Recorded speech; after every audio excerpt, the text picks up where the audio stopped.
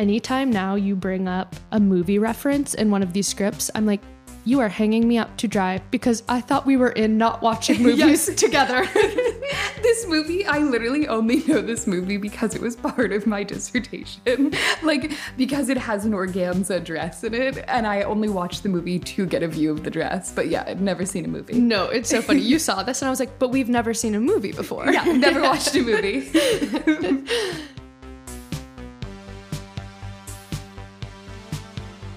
Hi, I'm Ruby Redstone. I'm a fashion historian and contemporary fashion writer, and I have a master's degree in fashion history from the Courtauld Institute. And I'm Natalie Brennan. I'm a podcast producer, writer, and I have my master's in yearning on the internet. Oh, you do? Yeah, no, actually magna cum laude, so. Congratulations. Thank you. And this is Covered, a show about our favorite moments in fashion history. This week, Kate Moss's 1993 naked dress. So it's my understanding that you popped out of the womb with impeccable style and an encyclopedia of Kate Moss's best outfits. It's so sad for me how much I love Kate Moss. I really wish I could let her go. I saw something recently that she's been making jam, and I was like, oh my God, that's so cool. And it's just like objectively really not cool. But you make jam? Yeah. So I felt validated. Good. Anyway, I've pretty much always been obsessed with clothing and obsessed with cataloging what other people wear. Did you always know that you wanted to go into fashion? Yeah, I think I did. I mean, I'm pretty singular in my interests. I started working in fashion when I was 13. I was an intern at Marc Jacobs, which is so funny to me now because I felt so grown up at the time and so cool. But the photos tell a very different story. Yes. You're the only person who went through being 13, being like, I'm an adult. And, you know, I feel it was both like incredibly lucky and incredibly inappropriate, a lot of the experiences that I had there, but I loved it. And I ended up staying till I was 18, which is a more normal age to have that job. Correct. But since then, I've had a bunch of different jobs in the fashion industry. And I realized through all the work that I did that I much prefer the process of researching clothing to the process of designing clothing. We met when we were 14, 15. 16. Well, I was 16. I think I'm 16, a year older. Maybe I was 15. What I remember most about that summer is that I had to go through the devastating process that all kids who grow up in the suburbs must go through, which is meeting your first city kid. And I think you broke my brain there for a bit. I mean, my brain was broken too, so that's fair. But I think it's important to clarify that Natalie and I met at a high school summer program at Oxford in England. And we were both in a creative writing workshop, which that makes sense. A lot of sense now. But I think it takes a really specific type of teenager to be like, yeah, what I want to do with my summer is go to more school and school at Oxford. I want to spend my summer doing extra homework. I love homework. And we did. We did a lot of it. Yeah. And Ruby was very much so in her silver platform Superga fun bun hair era. And I was like, this is the epitome of fashion. I loved those Supergas. I miss them. I wore after that, I wore the white ones around for years and I was falling constantly. Yeah. I was tripping and falling on the ground all the time in those, but I loved them deeply. I'm joking, but also you were and continue to be someone who definitely helps me understand my own relationship to fashion in a way that I really admire. You're going to make me cry because that's all I want is just in all the stuff that I write and do is to make people realize that capital F fashion is the choices that we make every day. It's what we have in our closets and what we see on the streets. It's not just slideshows that we see on Vogue.com. But also, yeah, summer 2012 was an amazing time for me personally, style-wise. It was peak Topshop, which I think was really important for everyone, especially in the UK. Yeah, and I think actually Topshop was only in the UK at that point, right? Or it was different? There was one Topshop in the city. Okay. But they definitely had better stuff. And I know we went to the Oxford Mall Topshop we did. Too. a lot. Times. I had also just discovered the beauty of Prada back then. And I was doing my 16-year-old take on Prada, which mostly just involved wearing a lot of lacy, frilly vintage dresses with those platform sneakers and weird hairstyles. I wore these like clunky men's brogues everywhere. And I actually stand by all my outfits from that time. 17 was not great for me, but 16 was really good. No, that era was very adorable. And even just hearing you say right now that you were in your Prada era, I'm like, babe, I came into my Prada era 6 months ago. So that's exactly what I'm talking about. But I mean, I didn't really have any fashion style at that time. I really was still figuring things out. But even up to recently, like I definitely used to have a more complicated relationship to what it means to be into fashion. And I'm not technically in fashion. I write about fashion, but I work in podcasting. I studied history in university. And I mostly work in the intersection of those two things. Which is what this is, a history podcast. It is a history podcast. But I definitely for a while played down how interested I was in clothing because I think it can sometimes have a shallow side to it. And of course, like we could analyze the misogynistic undertones to that for hours. And we will. Yeah, and we will. Especially right now, I've been thinking a lot about this lately, where I feel like we're living in an era where men's fashion discourse is really in, and we don't see that as much in women's fashion right now, which I think is like exactly why we wanted to make this podcast. But as I said, I studied history, and through you, I've gotten to learn so much more about the legacy of clothing as a tool or as a norm. And I think that's like what we're both really excited about doing here. Absolutely. I think the big question I always ask myself, and then what we want to talk about on this show too, is how is what we see happening in fashion right now part of the greater arc of fashion history? And speaking of the current day, we decided to start this season with the naked dress because, well, do you think that it's fair to say that it was perhaps the trend of the summer? Okay, I'm curious to know what you think, because I feel like, at least relative to last year, we had kind of a trendless summer this year. Yeah. I feel like we had a million little baby micro trends last summer, but also I'm like heavily pregnant and have just been wearing the same thing all summer. But I feel like it was just boxers and the naked dress. We were only working with two, but this was definitely one of the big ones. Absolutely. And just for the boys at home, can you describe what we mean when we say the naked dress? A naked dress is a sheer dress, but I also think part of what makes it a naked dress is that it needs to be on the longer side, probably past the knees or have long sleeves or something, because I think the whole beauty is that a naked dress plays with the tension of concealing and revealing the body that's underneath rather than just being see-through. And then I would also say that this summer we saw a lot of those like beach cover-up crochet looking dresses. What feels the most trendy to me is that black semi-sheer lace two-piece set where the skirt will go past the knee, but there's something about the black lace that feels very intertwined in this trend. Yeah, I really want one of those sets with little pedal pusher pants instead of a skirt, but I don't even think that's my style. I'm very intrigued, and I know you could pull it off. I think part of the reason I personally am so interested in analyzing this trend is that there seems to be this huge gap between seeing the dress in real life and seeing the dress online, which is my least favorite kind of phenomenon. I don't like the separation of those two things. And it also makes me think of fashion as performance, not fashion as everyday. Sometimes being online can feel like it's every girl's birthday every single day. And the naked dress to me can really feel like a lens to which we could view this spectacle. I completely agree. I feel like if I were just to scroll through Instagram or even through literally Vogue.com, as we said before, it would make it seem as if every single person is wearing this. And yet out on the street, I very rarely see a naked dress. I'm very rarely seeing it. You know what? I even went to the club the other night and there were no naked dresses. There was just like weird workwear. Where are the naked dresses? Yeah. For how often I think we see it written up online in article after article about like the trend of the summer, the trend of the year.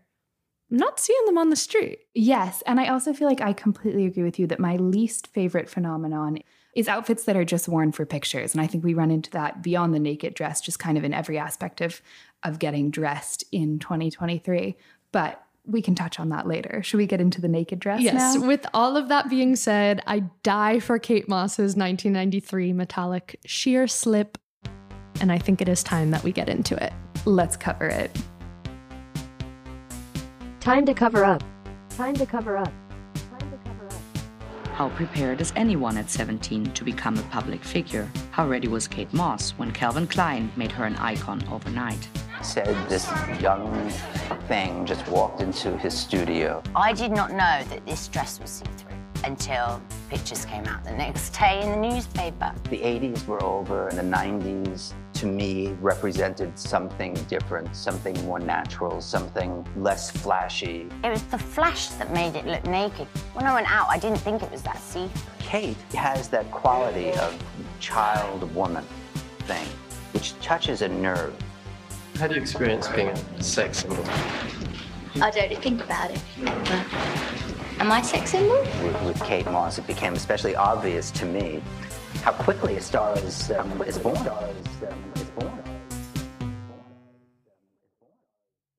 Okay, so in 1993, Elite Modeling Agency is hosting their Look of the Year party at the London Hilton, and a 19-year-old Kate Moss shows up in a sheer silvery slip dress with black brief underwear underneath, both made by the designer Liza Bruce. The paparazzi have a field day, both because the look is so striking and because Kate Moss was only 19 and ascending to her status as an icon. You've probably seen some of these photos. She's wearing her hair in a low, messy bun, sporting almost no makeup, and simply carries around a cigarette all night as if it was an accessory. Yeah, I mean, pretty quickly this dress becomes canon. You can't even really have a conversation about Kate Moss without someone mentioning the fact that she wore the naked dress. I think it just says so much about her enduring coolness and confidence, and it's also just a testament to how fucking cool that dress is. It's really sad that Liza Bruce kind of doesn't remain in our cultural memory in the same way. She was more of a flash-in-the-pan designer who actually ended up making mostly swimwear. I don't like to make sweeping generalizations like this, but this is definitely the best thing that she designed. I do think it's interesting that we call it Kate Moss's naked dress, like kind of Liza Bruce's naked dress. Yes, Liza Bruce is definitely responsible for the dress, and I'm a huge fan of giving credit and artistic authorship, but Kate Moss is responsible for the look. No, it's right. And back to the performance of spectacle, there really is no spectacle like a young woman who the industry has recently decided is about to be a star, you know, like people go crazy for that. So she's in the naked dress, but she's also wrapped up in all that comes with being a darling new it girl. Yeah, and I feel like we can't emphasize enough here that she was 19. That's what really gets me about this. Like, she was a baby. And then, of course, there's this controversy of what did Kate know about this dress and when? Okay, this is the part that I am very intrigued by. So recently, she has been saying that allegedly her 19-year-old self did not know how sheer the dress was until she saw the photos the next day. Allegedly. I just watched a British Vogue video where Kate Moss talked a bit about the night that she had in this dress. And she said that her and Corinne Day, the photographer who was her close friend and took some of the best photos of her ever, left the party that they were at because they heard Radiohead playing next door. Sure. Yeah.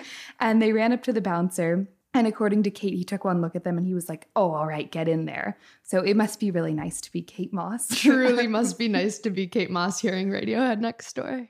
However, she also said that she had thrown on the dress under dim lights at home, and she had known that it was shimmery, but the flash photos that were taken in the club rather than at the elite modeling party made it seem like the dress was more sheer than it was. I can actually relate here because I had a similar incident with the literal student union at my university taking a flash photo of me in a mesh top. No. But it was way less cool and way more embarrassing because they published it on their Facebook page. They didn't even reach out to you? No. Did you have them take it down? No, it's still there, but Hell please yeah. Nobody go look for it. Yeah, don't look for it. Just take her word for it. In Kate Moss's case, though, I feel like the dress had come with opaque black underwear to go underneath, so there was some general understanding that it was naked adjacent. And did you say actually that the underwear are built in? No, they just come with the dress. Oh, it's like okay, a never set. The dress and underwear set was actually on display at the Victoria and Albert Museum in London at their underwear show in 2016, and I'm so sad I missed it because I could have gone and investigated this fashion history mystery for us in person. And it's like, let's say that somehow this was the case, right? And she didn't know how sheer it was. We believe that her narrative is correct. I can't think of anything more iconic than accidentally wearing an outfit that becomes canon. Like, but I am a little bit skeptical of this whole the camera flash made it look naked thing, because in doing some of my naked dress history, I saw that Jane Birkin had said almost the exact same thing about this sheer dress she wore to the 1969 premiere of Slogan, which is one of my absolute favorite naked dresses of all time. She's in this long-sleeved, black, very short garment, and it is quite sheer up top. And when asked about it, she did happen to say the exact same thing. But who am I to say how naked these girls intended to be? I've never been papped, so I will take their word for it, and yours, apparently. Yes, I love that dress. And, you know, may Jane Birkin rest in peace. Two of my favorite saucy little minxes in one episode. But I must agree with you that this narrative does feel like it upholds some kind of nefarious patriarchal fantasy of like, oops, I had no idea you were going to catch me naked. And yeah, I don't love that. I feel like naked dressing today actually feels much more aware of that narrative and ready to subvert it. I do love that. No, that's a really good point. It does feel so intentional today. And I do love also how casual it feels. Like, it doesn't feel very political. But I'm curious for our fashion historian in the room, like, this can't be the first time that the naked dress was casual dressing, like what we're seeing today. No, actually, the girls have been sporting the naked dress since the beginning of time. Let's go.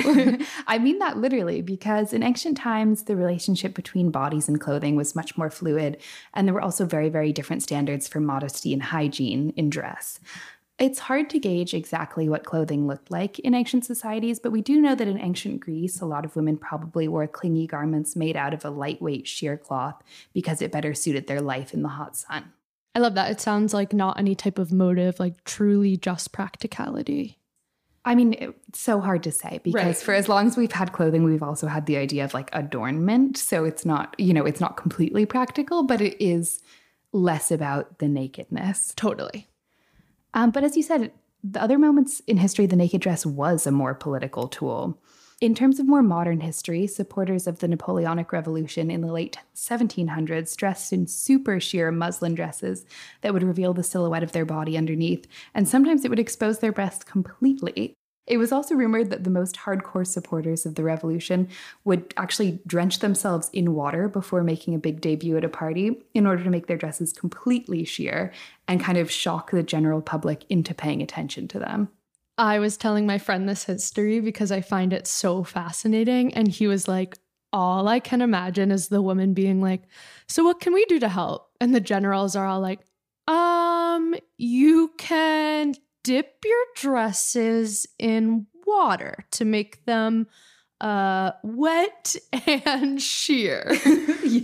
And it was probably more revolutionary gossip than it was truth, but I feel like it has to have happened at least once for the rumor to have come this far. Correct. And I do love that for them. I can't say with full confidence that this is the objective for the naked dress today, but ultimately I do stand with the revolution. So like, vive la naked dress. Yeah, absolutely. I think what we see now is more influenced by Hollywood culture in the 1930s and 40s, which is when we see a return to embracing the natural body more in dress. And it's also a time when you get these really intense changing standards of femininity and an increased interest in women's liberation that makes trends naturally lean a little bit more naked. Movies actually create the need for garments that look amazing on screen, so it's kind of the beginning of what we think of as a very contemporary phenomenon. So you see this rise in the 30s of sequins, feather trims, sheer fabrics, all these things that look really good when placed under harsh studio lighting. And all your favorite things. Yeah, they also happen to be all my personal favorite trims and fabrics. If you want a really good example of this that you can watch at home, the entirety of the 1932 movie Letty Linton is on YouTube, and it has this famous, really over-the-top sheer dress that's kind of the star of the film. It actually doesn't even really relate to the plot, but it's just an amazing dress that kind of got a life of its own. Also, early Hollywood movies and their costumes are super racy, even by today's standards. They're pre-code films. Pre-code is so funny. Yeah, we now have the code. And I'm no movie expert, so please, I only know about the costumes. But you end up getting a lot of much more experimental looks and a lot of experimentation with sheerness and with what could be revealed on screen because the industry was so new that they hadn't really established what was acceptable yet. As I'm hearing you say this, it's interesting that in the 20th century, the naked dress moved into like kind of what was more exclusive space for movie stars or supermodels, because, you know, the history before that we just went through was kind of more about like for the everyday person.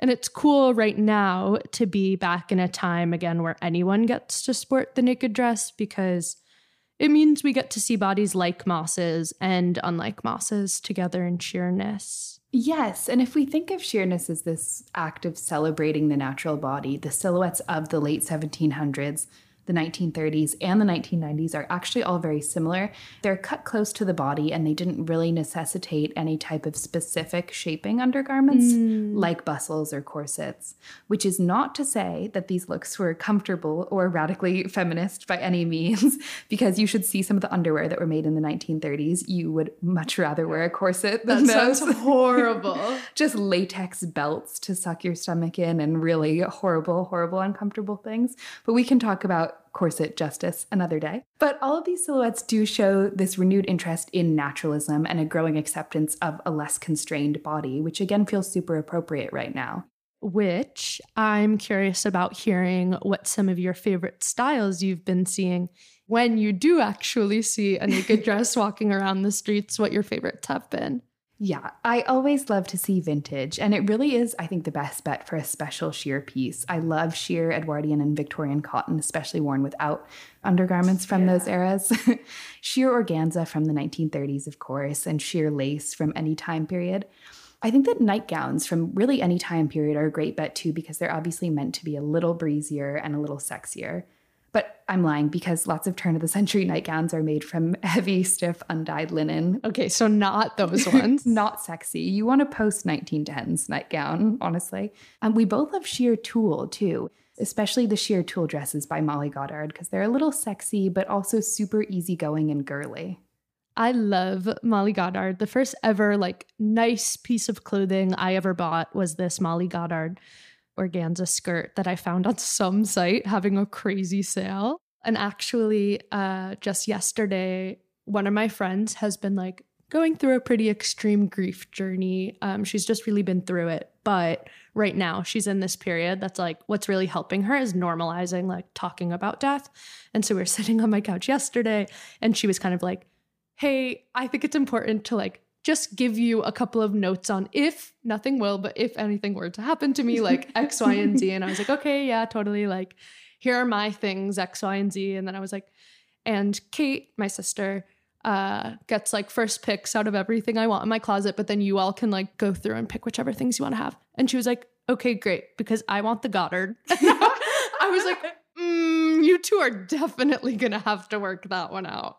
Like, I don't know that you get the Goddard, but I hear you, and you and Kate can work that one out. Okay, I need to see this after we record now, because if this is the piece that everyone wants from your wardrobe after you die, maybe I want it. And actually, this is reminding me that I have one of Ruby's Molly Goddard pieces on loan, which I will dry clean and return. Oh, don't worry about it. But I love the skirt. It is this like cream, very big, A-lined tutu, but the skirt is actually quite extreme, as most of her pieces are. Like, it has a lot of material and also covers nothing. And so it is a bit hard to figure out how to wear, but I think that's actually why I'm so drawn to it. I wrote about this in my newsletter, ISO, but there is something to me that is just so crush-worthy about the naked dress. I really think that it is the sartorial crush. It's not rational. And I think that's maybe why I find it so enticing. Yes. Like, the thought of it just makes my imagination go wild with impractical scenarios. Like, where are we wearing this? I mean, everywhere? Yeah, everywhere and apparently nowhere, but mostly everywhere. Yeah, like maybe not out with your grandparents, but everywhere else. But actually, for that reason, I really don't like a naked leaning wedding dress, even though I think that is something that I am seeing proliferate as a trend everywhere. Yeah. But other than that, I love a naked dress for strolling around the city in the summer. I feel like it's become kind of, like we said, within limited scope, a pretty standard item for a night out, but it still feels fun and a little bit shocking during the day. And I'm not saying it's like completely practical, Right. but it is a good choice when it's 100 degrees outside. Yes, but you famously have been a no pants supporter for quite some time. For the shy girls, what are your tips for making the naked dress more wearable? You need good undergarments. Yeah. I do still like to adhere to some of the remaining conventions of polite society. Some of them. I do like to do like a opaque black high-waisted brief and a black bra for daytime because they actually, if you think about it, provide more coverage than the average swimsuit. And it makes seeing the dress out in public a little less jarring when there's like a full layer of opaque black fabric underneath. I also love a bikini under a sheer dress, speaking of swimwear, especially if it's brightly colored or patterned, because again, to my broken brain, that feels like a really practical choice if you're going to be hot all day. It's a technical fabric that wicks away moisture. You could go swimming if you needed to. No, right? Just like a quick dip in the East River. I think that's huge. I love the bikini under the naked dress, especially, as you said, if it has a really fun pattern. I have this Paloma wool bikini top that has this like screen printed pattern of all of these people on it that I love to wear under something sheer because it just like really makes it pop. But I think my biggest tip is if you're going to try out this trend, don't splurge on it until you know that it's something that's going to become a part of your closet. If you're worried about it, there's so much vintage out there that you can find for a relative price that you're willing to spend, and see if it makes its way into the everyday or if it's something that you're just going to like wear once. And then another tip of something that I saw recently that I loved is that I saw someone style a belt under the naked dress, but over their underwear. And so it was like black underwear. They had this gorgeous belt over it, and then they had a naked sheer skirt above it. It was beautiful. That is genius. That is gorgeous. That is instant crush material. You love a crush. I love a crush. Fashion is really just my favorite tool to analyze desire. Agreed. As two professional internet searchers, we have found some perfect naked dresses just for you. We've linked to our recs in our show notes, or you can find them at patreon.com/coveredpod. But first, we have one more segment before we log off. Each week, we will close our show with the accessory. Just like your favorite heart necklace or oversized sunglasses, right before we leave, we'll be adding on one more thing. You're a very big accessorizer. A huge accessorizer. What's the Coco Chanel line you hate? Yeah. Coco Chanel famously said that you should look in the mirror and take off one thing before you leave the house. But there's this meme that's like adding one more thing before I leave the house to prove that Nazi bitch Coco Chanel wrong. And I think that's more of the sentiment that I want here. And so that's kind of what the accessory is. We're adding one more thing on before we leave the house. Okay, for this week, I think that we should play your family's one outfit game, even though it gives me a lot of anxiety and panic. Okay, yeah. We play this game all the time that's like, if you had to wear one outfit for the rest of your life, what would it be? And you don't get to change for anything. Like, it has to work for sports. It has to work for black tie occasions. You're wearing it to someone's wedding.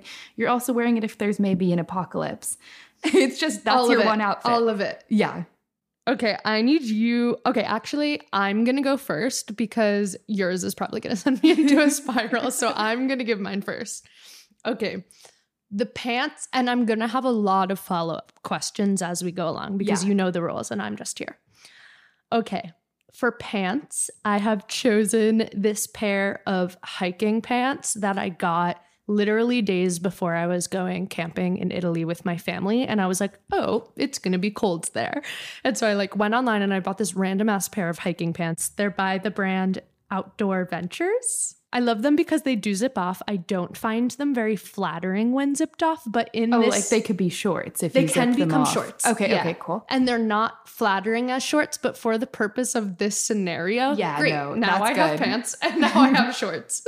I recently had to get stitches on my leg, which I'm sure we'll talk about on this show at some point, but when I had to get the stitches, they zipped off the pants and they looked at me and they were like, good thing you were in these, because if you weren't wearing Ruby, I'm wearing them all the time. It's a surprise I'm not wearing them right now. Oh my God. And they were like, because if you didn't, we would have had to have cut them off of you. I was like, why? Like, pants roll up. No, you wouldn't. But anyway, I was very happy, and I gave my friend like the zipped off portion of my pants, and she brought them home for me. That's just like a resounding endorsement. You were in a life-threatening accident, and but you they got were to keep your pants. They were there for me. Those are definitely, I mean, if you've seen me in the last year, I've been in these pants. They're my favorite. They're very flattering. They're just, they're comfortable, which for me is huge, especially I don't know what this scenario is going to be, but they also have like a sheen to them. And so they can look formal when I need them to. No. I've seen them go formal. They really do work. Thank you. As my shirt, I am choosing, and I will be bleeping this out, my button-up black sleek shirt. I don't think you get to bleep this out. As the producer, I have lost control of bleeping. And listen, if they want to pay us, if they want to make us dream girls, I'll run this brand through every podcast that we make. But for now, this is going to be known as... And it is a long sleeve black silk shirt that buttons. I usually only just wear one button, maybe two, buttoned up top. And this shirt has been through a lot with me. Honestly, this shirt and those pants are what I wear if I'm like nervous and don't know how to show up. It's my first date look. So I feel like that's only right that I go with like a black, sleek, everyday look that I am usually wearing. No, I feel like that's a very safe bet. My only question is, well, no, I have two questions. What shoes? And B, are you going to get depressed wearing all black all the time? Okay, good point.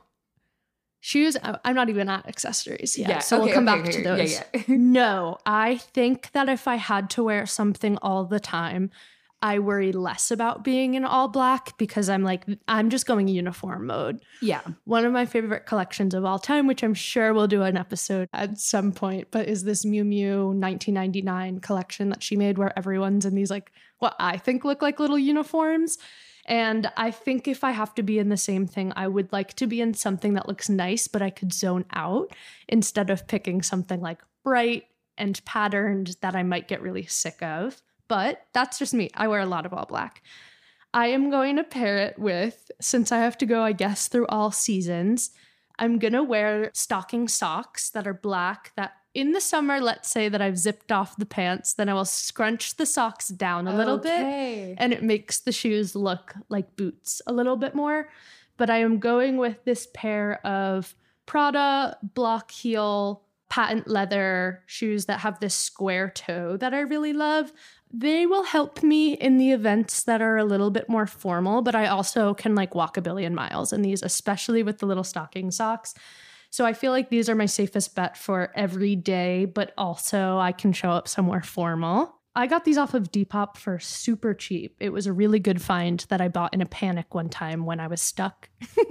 I was waiting for an airplane to take off that wasn't taking off, and I was like really panicking. And I saw these shoes and I was like, instant buy. But do I get a coat? What's the deal? What's the weather? No, you don't get a coat. No coat. Okay, no coat. Did I miss anything? No, I think that's amazing. And I also find it interesting that your ideal outfit contains two like panic purchase items. Correct. One panic purchase for a trip and one to make yourself feel better, which I've been thinking about this a lot lately. The panic purchase items before a trip either become your most worn item or they, move on to a different life immediately after the trip. So I'm impressed that yours is in your forever outfit. And like, what are the chances that these hiking pants that I ordered off of a whim are so perfect? But with that being said, I wear them so often that I think every time my mom sees me, she's like, Natalie, no more hiking pants. But this is actually my perfect scenario for that. So that's what I'm sticking with. I am dying to hear yours. And I also want to know, has it changed a lot over the years? No, my outfit has pretty much always been the same. And I will say everyone in my family changes their outfit a lot, but mine has stayed the same. And it's very simple, also very school uniform adjacent, which I think is kind of critical, because while I hated wearing a school uniform, you can wear it every day without feeling stifled, sort of. But it is a navy wool kilt. Specifically, I have one from this Scottish brand called Le Kilt. But it could be any 100% wool kilt. Is that the one you have like the big paper clip looking clip on it? It's actually a kilt pin, which is the traditional pin that you use to shut a kilt, because a kilt has 3 buckles typically that buckle around your waist, and then it's open fabric beneath. So you need a large kilt pin, which is a safety pin that holds it closed at the bottom if you're going to walk around in it. Right, kilt pin, exactly as I said. Yes. What's important about the kilt is that it was actually originally designed as a military garment. And it was meant to aid Scottish Highland warriors who were hiking through rough terrain, because actually pants would snag in the long grass. So the kilt, I should have gone Panic's kilt. Yes. And then white Peter Pan collar button down, because that's my like everyday shirt. And then white socks. And I'm also wearing patent leather Mary Janes. Cute. But they're See white. There. See you in the dystopia. Okay, you're going white. Yes. Yeah. Because I love white. And I also feel like white and navy is a good combo. I won't feel so out of place at the dressy events, but like it's also not so inappropriate if I have to, I don't know, You'll work be at the out bodega or something. Oh, we're not working out at the end of the world. We're not working out. Are you going to be cold? Yeah, I am. But I just have to live with that. Yeah, you've chosen that. That sounds frankly adorable. I can't wait to meet up with you for a glass of wine at the end of the world in our uniforms. Yes. See you there. See you there.